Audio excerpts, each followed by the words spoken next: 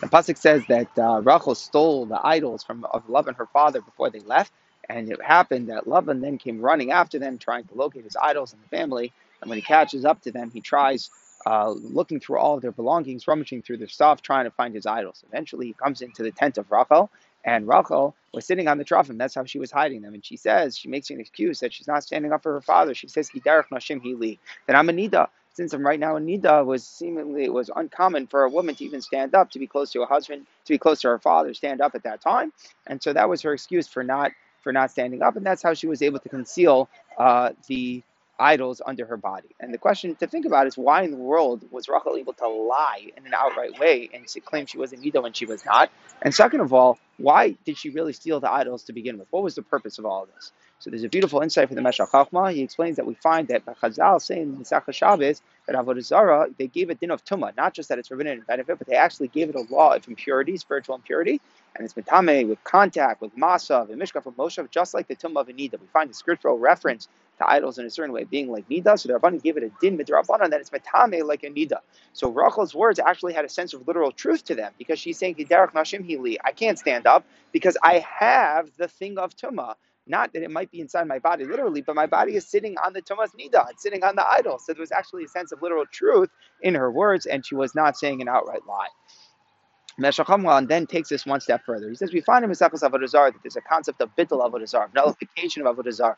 How does nullification of Avodah Zarah work? So the simplest way is if the guy stops believing in his idol and he does something that destroys the idol, destructive, he takes like a hammer and he chops a part of it off, that clearly shows, it's manifest that he doesn't believe in it anymore, and the idol then becomes mutter and benefit. But even if he doesn't do something to destroy the idol, let's say something happens to the idol that changes the non-Jew's mentality about the way he thinks of his idol, his association with it, it could also be a bittul. So an example that's mentioned in the Gemara is that if somebody steals an idol, then the victim says to himself, he says, my idol can't protect me because look, it can't even protect itself. It got stolen. It couldn't stand up to the thieves. Well, and certainly it has no business being God. It can't protect me. It's worthless. And he stops believing in it. So as soon as it gets stolen, we assume that there's a bittul from the owner. Even though he didn't do anything physically to the structure of the idol, we assume that there was a din of bittul. So really, when Rachel stole the trophy from Lavan, any rational person should follow that and should be mavatal. He should give up on his idols. But that's not what happened. Lavan comes in and he's looking and searching for his idols. So he's rummaging through all this stuff, desperately trying to find them. So once that happened, Kimi Shashas Kokelai, the pasuk says, once we see that Lavan is desperately trying to find them, we see he has irrational and he's totally nothing here in his mind makes any sense. He's thinking of his idols still as gods, when clearly they can't protect themselves. How are they going to protect him? At that point, Rachel's words actually make sense. They're still Avodah Zarah. They're still Madama Benida. It was the act of Lavan searching and running through it that actually made the validity in Rachel's words. Had Lavan not been running through his find his Avodah Zarah, had he not been searching for it, then we would have assumed them to be batal and nullified, and they wouldn't have had the tumor, the Isra Hana, and then Rachel actually would not have been able to say Tikidarach Nashim Hili. It wouldn't have been literally true. But since he was looking for it, so it wasn't batal, it still had its din of Avodah Zarah as metame as it needs us. So therefore, the word, there was truth in the words of Kidarach Nashim Hili. But then let's take this one step further.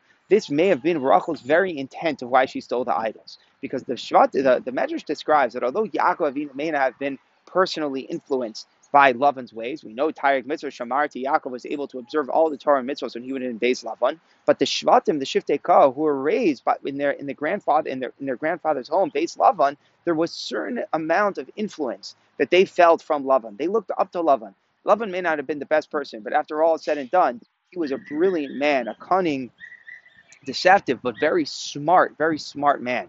And there was some element of pride that the Shvatim had when they thought about Lavan.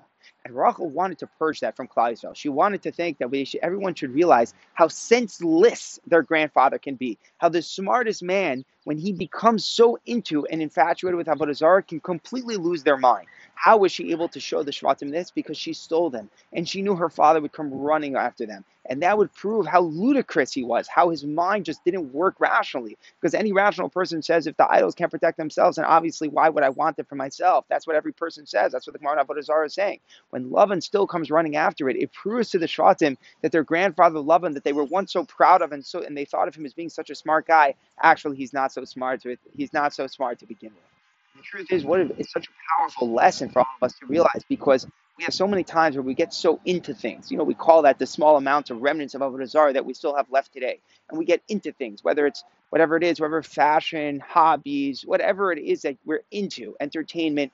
And then there's a certain a fine line between like, I'm into this is good, I enjoy this, and then a fine line that is crossed where we get senseless, where we lose our minds, where we get so irrational in our desperation to have something that is not there. When we think that something is important to us and is taken away from us, it's stolen, instead of realizing that the fact that it was stolen might and not part of us might actually be a tremendous blessing, we get senseless and irrational, and we'll do anything we could possibly do to try to find it and get it back in our lives. And it's exactly meant to be a red flag to ourselves, to wake up and say, wait a second, if it can't protect itself, maybe I really don't need it either. And that concept, the concept of a desire that's stolen, a person still trying to rummage through it, proving how they've lost their mind, that itself was the chizuk to the Shvatim, seeing love and look desperately for his avodah zarah, went to the objective mind.